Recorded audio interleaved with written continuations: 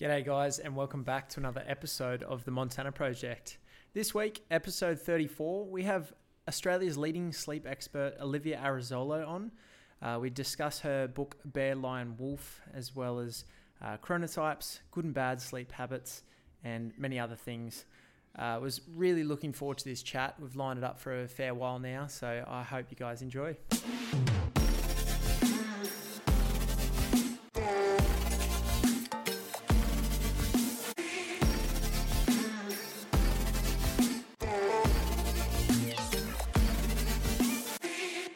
Welcome to the Montana Project. Thanks for jumping on. It's been a bit of time chasing you down. Pleasure. It's so good, and thank you for doing the chasing. I appreciate it. Yeah, so obviously there's a large amount to you beyond the sleep side of stuff, but probably with the time we do have available tonight, we'll jump straight into it. Do have your book here as well, which is great, so everyone should go check that out. Just been working my way through it. I'm about 3/4 of the way through at the moment, but it's been awesome. I'm glad to say that I'm a lion as well, like you.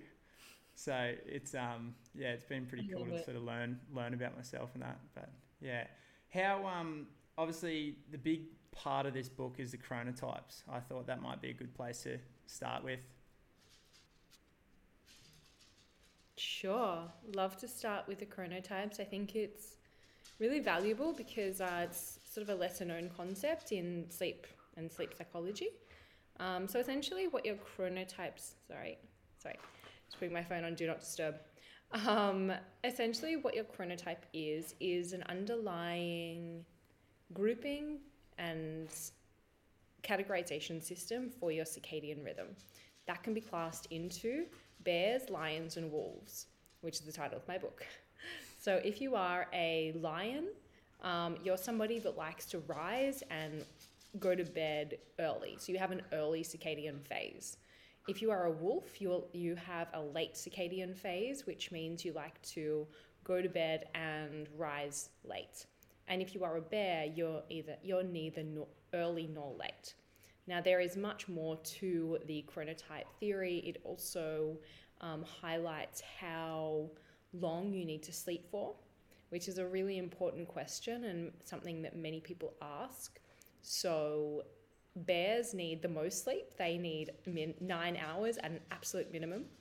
Lions can get by quite happily on 7, and wolves need between 9 to 7, but because they have a really late phase, often this means that they're not actually going to bed until 12 or 1 o'clock, and a lot of the time they need to get up around 6 or 7, and so they actually are often sleep deprived. So although they have a medium sleep need, they typically find they undersleep and then oversleep.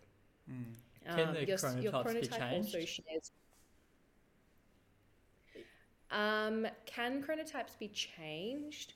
So you do morph typically through chronotypes. So when you are an infant, you're a lion. This is why so many infants get up at 5 a.m. and they're like, great, it's time to go. They wake the whole house up. And then when you move through school age, you become more of a bear.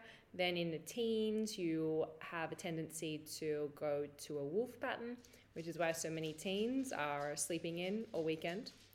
Then as an adult, you shift back to a bear, and then as an older adult, you shift back to a lion. So that is one element of chronotypes changing. You can also create a shift in your chronotype because of your sleep behaviors. So your chronotype is 50% reliant on your genetics and 50% reliant on your environment. And when I say environment, that means your behaviors and essentially what you are doing before sleep, after sleep, in terms of your diet, the whole spectrum. So sorry, just wait 1 second. My dog has decided to eat all of her food right now, and I can every 5 seconds she's going back and forth, and it's going to be on your recording. So I'm just going to go and take the food away. No drama. Literally, she just started now, and I was like, And like that's why that was every few seconds you would hear Yeah. then, Was that her feet on the floor? yeah. Yeah. We have So she's our going dog and here. she's like she doesn't eat at right. And she doesn't eat at her actual bowl. She picks it up and then she walks like 10 steps, eats it over there and then goes back. So just Anyway, wanted to touch while we're on chronotypes. While we're on chronotypes, just wanted to touch on as well. So throughout the book, I've noticed that wolves seem to be pretty at risk of a lot of things due to that. And it got me thinking with people like paramedics or people that are having to get up early, even trades or something like that. Now, what is something that, if they're in that position, that they can do to benefit? So if you're a wolf, or for anyone who hasn't read the book, as a background, wolves typically are sleep deprived, which is why it puts them at such risk of all of the problems outlined in the book. So for example, if you're a wolf and you're sleep deprived, you are more likely to have mental health problems, anxiety. You're more likely to have like depression, PTSD, bipolar disorder, also physical health problems like obesity, type 2 diabetes, heart disease, hypertension.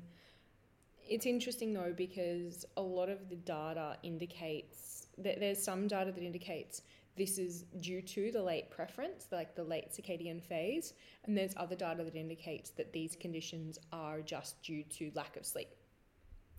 And there's also a lot of research to indicate that wolves with a late preference typically have lack of sleep. So I'm sure there's an interrelationship between those three. However, there have been studies that have found that even with adequate sleep, wolves are still at greater risk of these illnesses. But I would assume I would professionally conclude that a lot of the data is simply due to lack of sleep, which is a byproduct of being a wolf. So I think this advice, paramedics, people with trades, this applies to anyone, even if you are not a wolf per se, but you are just lacking sleep. The biggest piece of advice that I would give to you would be wear blue light blocking glasses before bed, because that's going to facilitate an earlier bedtime, and also wear light emitting glasses in the morning. So these are called light therapy glasses. What this combination has found is if you wear blue light blocking glasses for 3 hours before bed, and then light therapy glasses in the morning for, I believe it was 1 hour in this study, then you can actually shift your sleep time by over 2 hours. Now, this is really incredible because I'm sure that a lot of people wouldn't find it natural to go to bed at 8 p.m. But if you're a tradie and you need to get up at 4 a.m.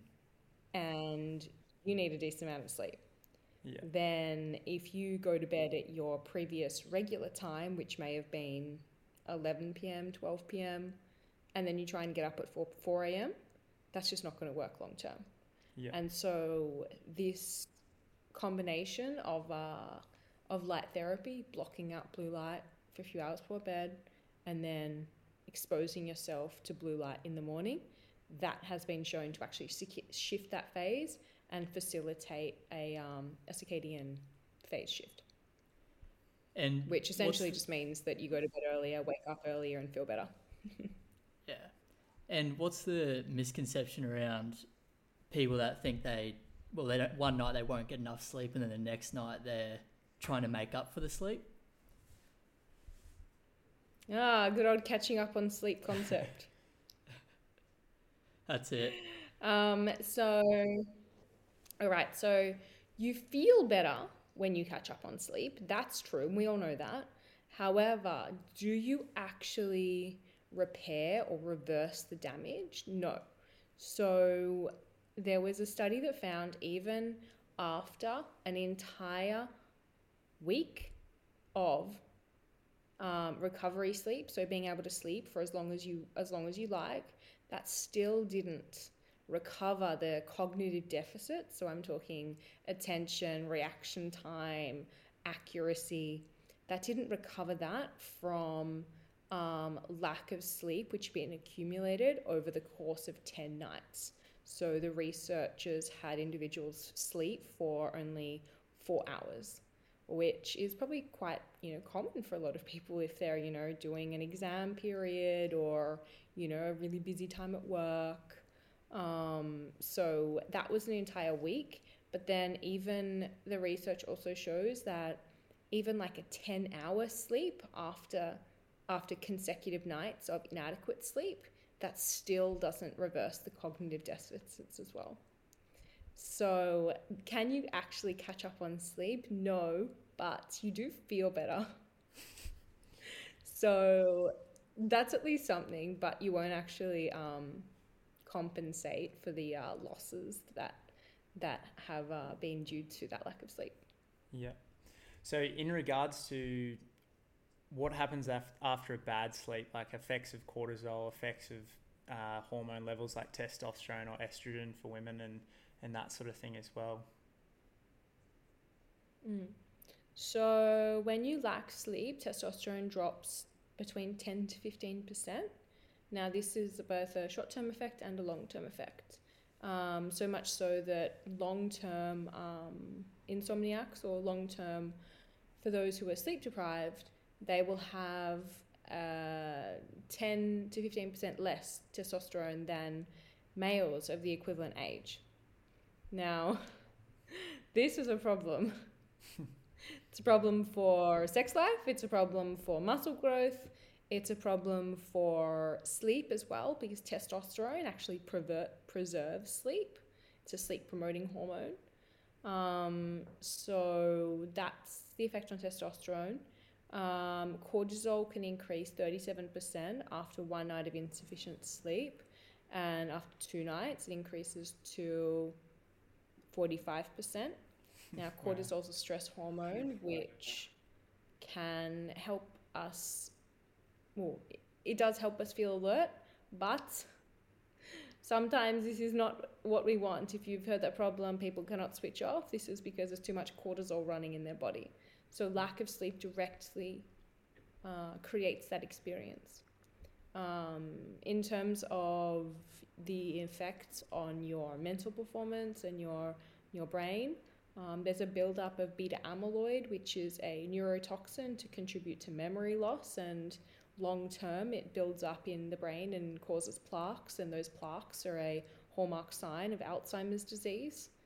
That increases 30% after one night of insufficient sleep.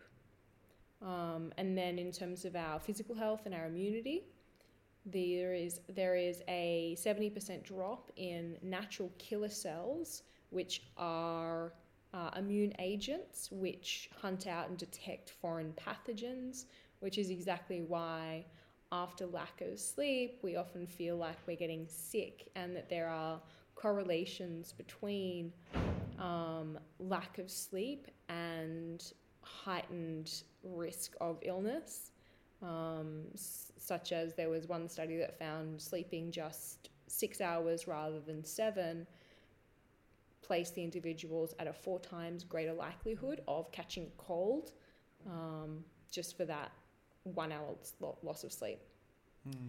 I have a lot of effects. I have a bit of a hypothetical question around losing a bit of sleep. So as you said, there's that extra percentage that you might get sick if you sleep 6 instead of 7 hours. Say if you get to the middle of the night, you have a dog wakes you up in the middle of the night, you get up to let it out.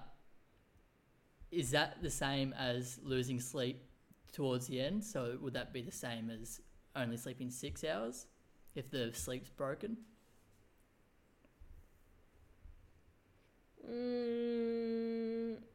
So everyone has a normal amount of time being awake throughout the night, because it's actually normal to wake at least once to use the bathroom. And usually that is factored in within that period. So for example, if you need to sleep like 7 hours, then you actually want to be in bed for like 7.5. And so if you take the dog out, it would be in that half an hour period. Just got to time it right.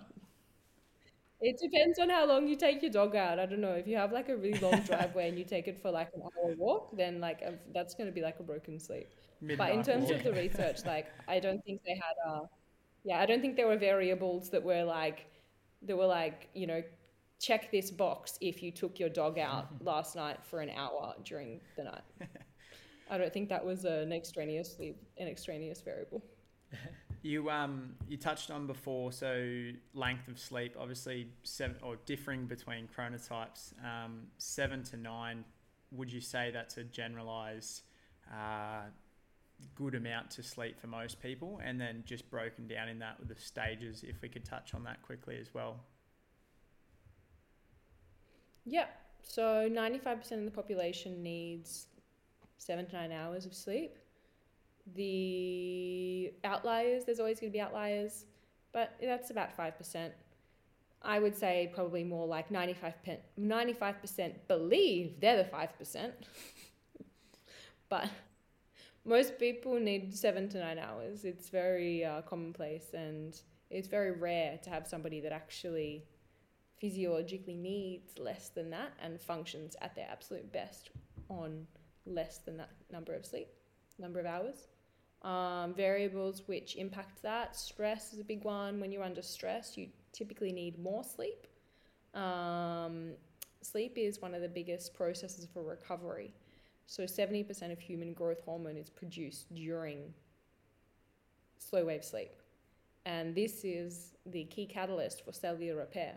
So if you want to speed up repair, recovery, you know, if you've done like a lot of exercise at the gym, or if you feel like you're getting sick, sleep, because it's going to be really helpful to, restore your cells to their best. So I'm not sure if I answered that question. Oh yeah, that's right. So, factors to affect sleep length.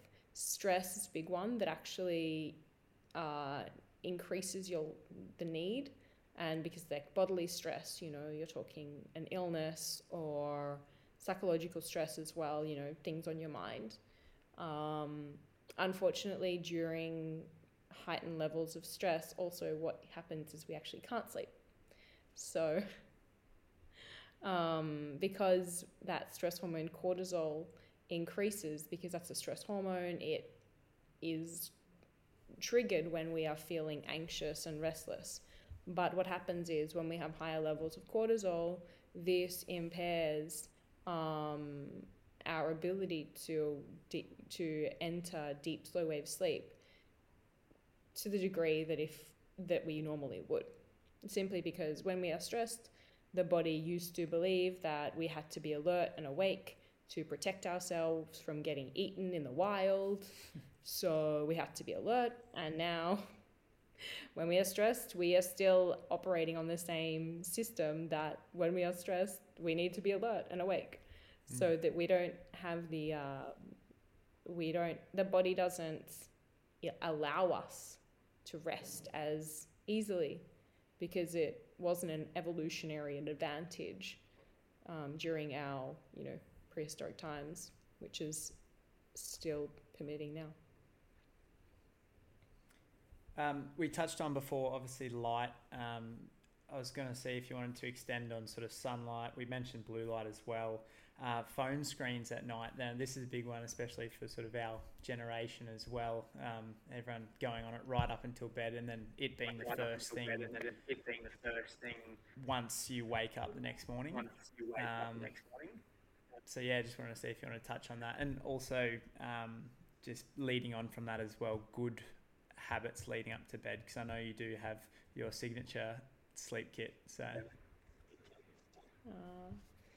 I love that you've done your research prior to this. I must say it's wonderful. So phones before bed. The evidence indicates when we are on our phones in the last hour before bed, we are 48% more likely to take over an hour to fall asleep. That's fun. We are also 35% more likely to lose over 2 hours of sleep throughout the night, probably because we're on our phone. That's another interesting fact. So the reasoning behind this is phones emit blue light. Blue light suppresses melatonin. Melatonin is sleepiness hormone that helps us fall and stay asleep. When we have less melatonin, we cannot sleep properly. We cannot fall asleep easily. We cannot stay asleep. This is often why people wake throughout the night as well, because their body hasn't produced melatonin. Ooh.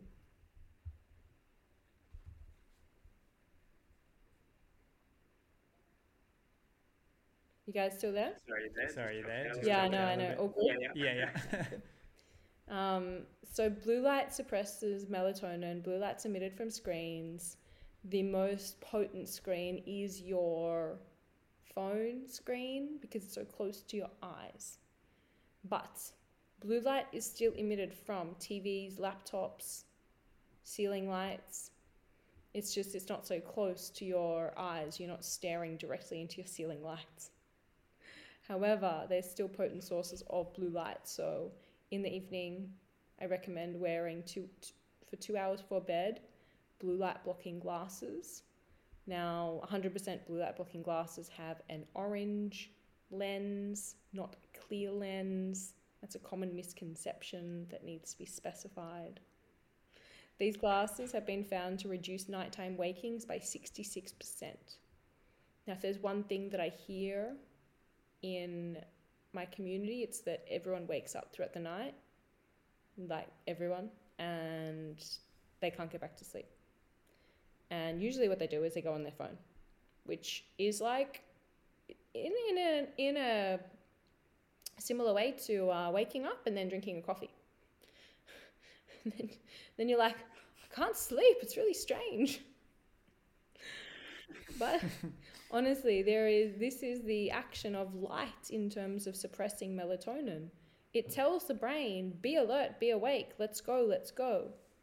So during the night when you're trying to fall asleep, if you're exposing yourself to screens, there is a high chance you will either struggle to fall asleep or struggle to stay asleep.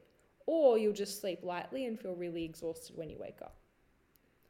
So yeah, a remedy to that, use blue light blocking glasses. That's one. Or for 2 hours before bed, avoid screens. Now, that's a choice that you can choose your path, choose your destiny, good sir. But I know that 99% of people that I've spoken, I don't know if I've ever spoken to anyone. They've said, I would happily not use a screen 2 hours before bed. I don't think anyone's ever said that to me. Maybe. I get pretty, I don't know, I got a little bit obsessive for a while. Like I actually stopped wearing my watch to bed because I was tracking it, but then I'd wake up and I'd feel as though if I wasn't getting a certain score or something, I felt more tired, even if I slept well.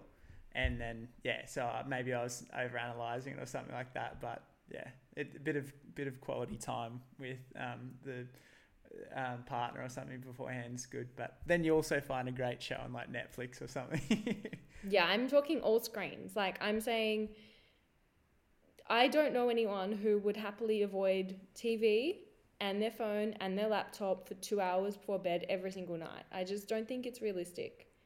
If it is, then of course, just don't be on the screens and, reduce light as much as possible. But you're still going to have some sort of light coming through from your ceiling lights and lamps. So it's still going to be a problem. So the easier alternative is just to wear 100% blue light blocking glasses. I have them for sale on my website. They're the ones that I recommend. They're good quality. I send them out myself with a little note. Stylish. Very stylish. Really are. So that's my first recommendation. No, that's awesome. Thanks. Yeah, I think it's really important to, highlight that because I think a lot of people are overwhelmed with the amount of advice and amount of things that they think they need to do, to get a good night's sleep. Like, oh, I've got to, have a bedtime routine, and I've got to have a better diet, and I've got to cut out coffee, and I've got to cut out alcohol, and it just gets a bit too much, and then they just do nothing. It's like decision overload. But if you really just want one good place to start, then just start there. Wear 100% blue light blocking glasses 2 hours before bed. And that lends very nicely into the next question, which is my signature bedtime routine. And step 1 is to wear 100% blue light blocking glasses 2 hours before bed for the exact reasons I've just mentioned. Step 2 is to use lavender. So again, 2 hours before bed, dab it on your pulse points. This helps activate the parasympathetic nervous system, which helps us feel more relaxed. Step 3 is to disconnect from tech. Now, 1 hour before bed, this is the time you take your phone and you put it in charge in another room. Do not use it anymore. This is just 1 hour. For 1 hour, I think it's realistic to say no phones, because no phones, no screens, no TVs, no laptops. You've got other things to do, such as the next step, which is to have a shower. Having a lukewarm shower can promote melatonin production, that sleepiness hormone I was talking about before. Then you've got step 5, which is to have a magnesium-based sleep supplement. That's really helpful for those who are struggling to switch off and under stress. Magnesium is found in clinical trials to reduce anxiety by 28%. Now, this one is also really helpful because when the body is stressed, the body uses more magnesium than it otherwise would. Then you have step 6, which is read a book, printed book. This helps give you something to do outside of being on your screen, and also can reduce stress by 68%, with the effect starting in just 6 minutes. And then you have step 7, which is wear an eye mask, because just like you need to block out light before bed, you also need to block it out during the night too, for your best night's sleep. And that's the bedtime routine. Although there's 7 steps, they're actually not that complicated. They take 1 to 2 minutes. The only thing that actually takes a bit of time is reading a book. Think about it. Blue light glasses, 10 seconds. Lavender on pulse points, 10 seconds. Stop using your devices, 0 seconds. Taking a shower, 2 minutes. Magnesium, 10 seconds. Reading a book, 10 minutes. Eye mask, 10 seconds. So it's not that complicated, really. And I have a sleep checklist, and it's available on my website. So if anyone wants to download it, then it's also in my LinkedIn bio. My Linktree bio on Instagram. So if anyone wants to download the checklist, make it really easy. You just download it, just tick it off every night. It even has the times that you're meant to do each of the activities. You just have to tick them off an hour before. No, that's not, no. You can't just tick it off and not do it. You got to do it after you tick it off. Just wanted to touch on as well quickly, because trying to be conscious of the time. So temperature. So I run pretty hot in bed. I know Amy, my partner, and us in the bed kind of have to be at separate sides. And then also in regards to diet, like including caffeine, drugs and alcohol supplements, you sort of touched on as well. Sure. So temperature is... There's a fair bit there. That's all right. Temperature is hugely important. Optimal temperature is 18 degrees. If you are thermally incompatible, is the technical term for sleeping with your partner, there are particular bedding options that actually promote they help regulate the temperature for the individual, regardless of the individual around them. So I would definitely recommend that. I would be able to share like specific recommendations and show notes for your audience, no problem. So that can be really helpful, as can be sleeping in natural fibers like wool, cotton, linen, bamboo. They again promote temporary regulation, and wool, for example, can absorb excess sweat up to 1/3 of its weight in moisture, which can be really helpful. If you're overheating, it actually prevents that overheating from occurring because it absorbs all of the sweat and leaves you cool.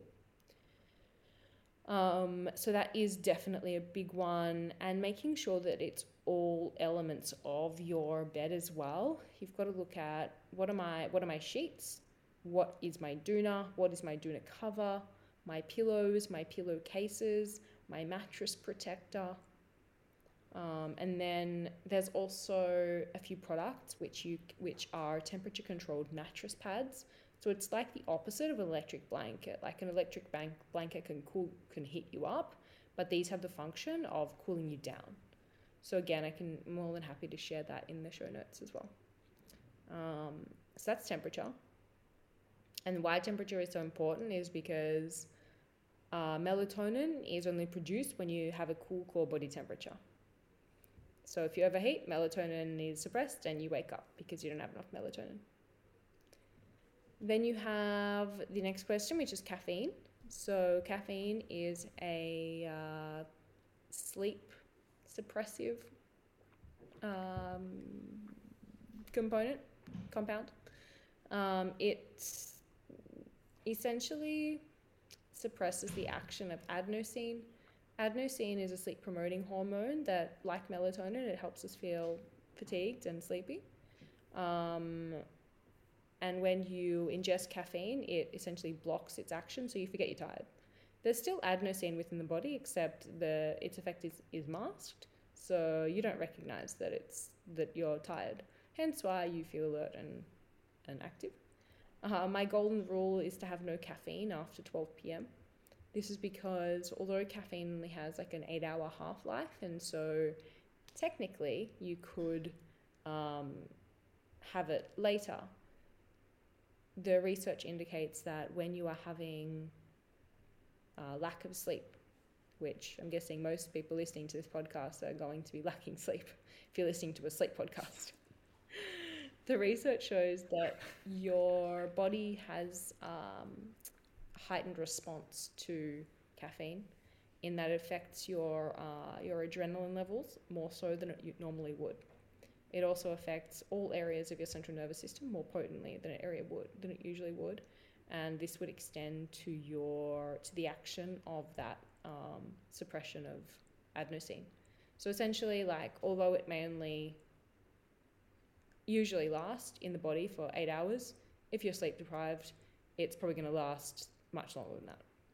So if you're having a coffee at 2 p.m., then there's still going to be that sleep inhibiting impact when you're trying to go to bed around 10 or 11. So that's why golden rule, 12 p.m, make it easy. Morning for caffeine, okay. Afternoon, not okay. Important to also know that caffeine is found in, sorry, just checking my battery, 5%, but it's all right. I'm next to my charger. I just need to bend over. If it goes to 3%, I'll let you know. So caffeine, of course, coffee, caffeine, no surprises. Also found in black tea, green tea, matcha, chai tea, cola drinks, non-cola drinks, vitamin water, paracetamol. All of these things that people have regularly and wouldn't assume. Like, why would you think that paracetamol would have caffeine in it? But it does. Not all, but some of it does. Vitamin water, sun-kissed. What is this? But it's true. They have caffeine. And yes, chocolate has caffeine, but it's a very low amount. So it's not as much as a problem as many people think it is. In terms of food, foods to avoid: sugar. That's actually probably more so why chocolate is a problem, because it's high in sugar. Sugar is, of course, it keeps us alert and energized too much. But also knowing that sugar isn't just, found in chocolate and chips and so forth. Like a lot of store-bought dressings and sauces are really, really high in sugar. I know that, sweet chili sauce, for example, has 48% sugar. It's just like, yeah, 48%. Tomato sauce isn't as high as that, but it's still pretty high. Things like, teriyaki sauce, really high in sugar. And also knowing that even like healthier versions of sugar, like coconut sugar or coconut nectar or honey, the body still processes the same way. So whether you're having honey or a white cube of sugar, the body still registers this is an element of sugar, and it's going to remain alert and awake and contribute to your inability to sleep properly. So sugar is probably the biggest one that I would avoid, but you also need to ensure that you are getting the timing of your meals right. So you want to have a 3-hour window between sleep time and your last meal. That's really helpful because digestion's a really taxing process and will otherwise inhibit your ability to get into deep slow wave sleep. Magnesium's also a really important mineral to have not only as a sleep supplement but within your diet as well. Some really high magnesium foods, fortunately they're really tasty. Almonds being one of the best and tastiest sources.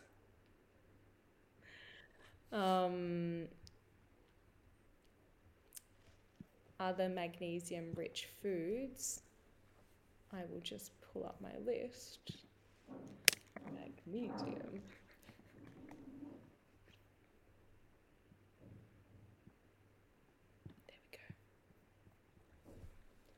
go. Other magnesium rich foods include pumpkin seeds. There's actually double the amount of magnesium than there in pumpkin seeds than in almonds, so that would actually be a preferred source. Chia seeds, spinach, cashews, peanuts, soy milk, all really high in magnesium and definitely will be sleep supportive. Other than that, I definitely recommend having fatty fish in your diet, or if you do not eat fish, then chicken. If you do not eat chicken, eggs. If you are vegan, tofu. All of these foods are really rich in protein, and protein is a macronutrient required to produce melatonin, that sleepiness hormone. And also making sure you're having adequate omega-3s. Omega-3s is found in, so that's like healthy fats. So avocado is a really tasty and excellent source of omega-3 fatty acids.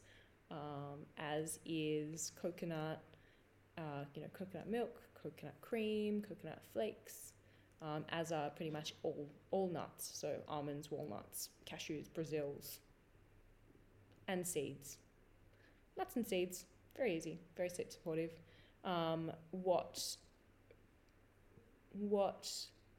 omega-3s do for the body is, when your body is under stress, it would usually have an alteration in melatonin. However, when you have sufficient omega-3s, it protects against this alteration, and it also helps reduce anxiety, which is another problem that can otherwise impair sleep. I wanted to address the fact we are coming up to our time as well, so I don't want to push you to go any further because we're very grateful for you jumping on as well. Oh, thanks. So if you wanted to pull up stumps there, we got a couple other questions as well, but it's up to you if you want to go. No pressure. Oh, thank you. That's really sweet. I really appreciate the consideration and the offer. I can chat for about another 8 minutes. Okay. So we have one question about waking up. we've seen online with Matt Fraser, who's arguably the CrossFit GOAT, and he said the best thing he did for his training was his alarm when he woke up, and he had a dawn simulator instead of using his phone. And I was wondering if you had an opinion or a recommendation on them and if they're beneficial at all. Yeah, so dawn simulator or a sunrise alarm clock is essentially just an alarm clock that instead of waking you up with a sound, it typically wakes you up with light. This can be beneficial and is potentially friendlier to the nervous system because it's quite shocking to the nervous system to be woken up with this loud beep sound. And it really jolts our levels of stress hormone cortisol, which is why we often wake up anxious and then we reach for our phones to quell our anxiety. So waking up with a sunrise alarm clock can be beneficial. However, I have had people that haven't woken up to it because it's, it doesn't, yeah. So in theory, they're great because it is definitely how we are more naturally meant to wake up. However, in practice, I am yet to see consistent results, and I would feel that maybe it's about having like that as a first port of call, and then if you're not waking up to that, then having like a backup.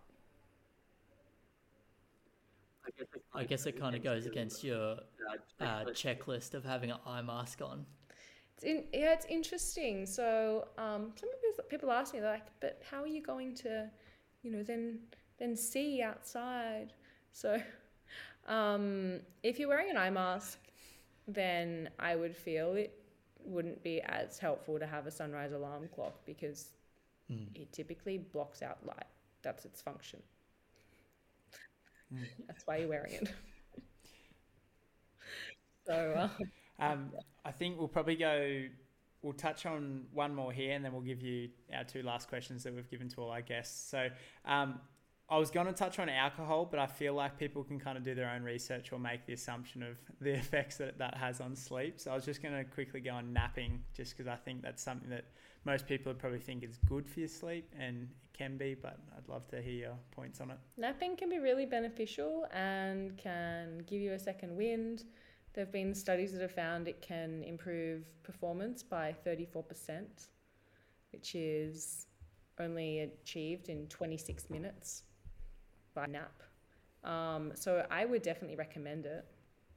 However, in order for the nap not to shortchange your sleep, I made a perfect nap plan. Now, 1, keep it short, less than 30 minutes. 2, wear an eye mask, helps your body produce melatonin. 3, keep it early, finish the nap before 3:30. Because the body needs to build up sufficient amounts of adenosine, that sleep-promoting hormone I mentioned before that caffeine interacts with. That it needs to build up sufficient amounts of that in order to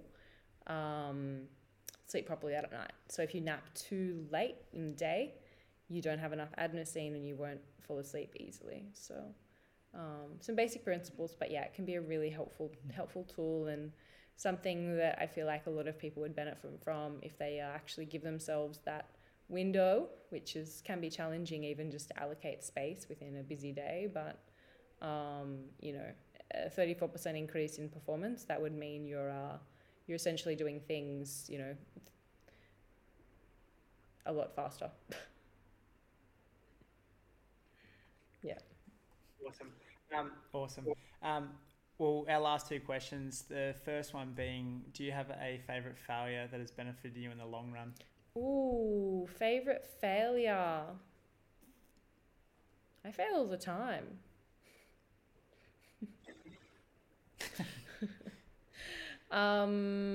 Favourite failure.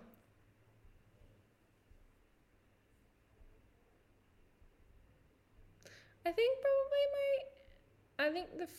my favourite failure has been living overseas as a base.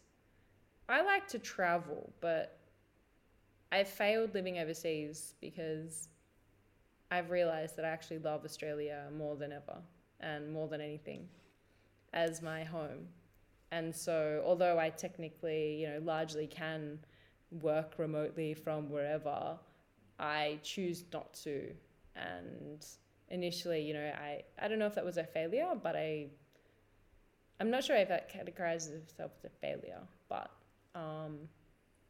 it was definitely a consideration and a thought I'd wanting to do, but I essentially failed at it because I realized I didn't like it. I was over in Bali in 2000. We're definitely fortunate to live Yeah, here. it is. It's Melbourne. Sorry, Sydney, Melbourne, Australia. It's amazing. Like Sydney, where I live, I feel like it has the most amazing beaches in the world. It has amazing people. It has great restaurants, cafes. It's safe. It's clean. It's easy to get around. Bondi, where I live, is like the best place in the entire world. It has a nice community. Like it's easy to be healthy. Sure, it might not have nightclubs that go until 3 a.m. That you want to go to, but if you want that, just go to Melbourne. Take an hour flight, or just pick a good night and find a good experience, and I'm sure you'll find something like that. And I think Australia and Sydney in particular is just the best place in the world, and I'm truly grateful to have failed at living anywhere else for various reasons. Most of the time I've been pulled back here. My family's, I've been overseas contemplating living over there, and then all of a sudden one of my family members will become ill. It's like there's a thing in their brain. They're like, oh, Olivia's thinking of living overseas. Somebody gets sick. So I think the first time I did it was when I was contemplating living in Bali in 2016, and then my grandma passed away. Dear bless her. And then recently I was considering living in Italy, and then my granddad spent 6 months in hospital. So I think the universe is telling me just be here for a bit longer, and at least for now. I think Bondi's your place to be. The second question is if you had a billboard that everyone could see, what would it say or show? Maybe live your best life. It's not necessarily about sleep, but I only work with sleep because I want to help people feel their best inside and out. For me, it's not about getting the best night's sleep ever and, getting the best data scores. I'm not data driven. I'm quality of life driven.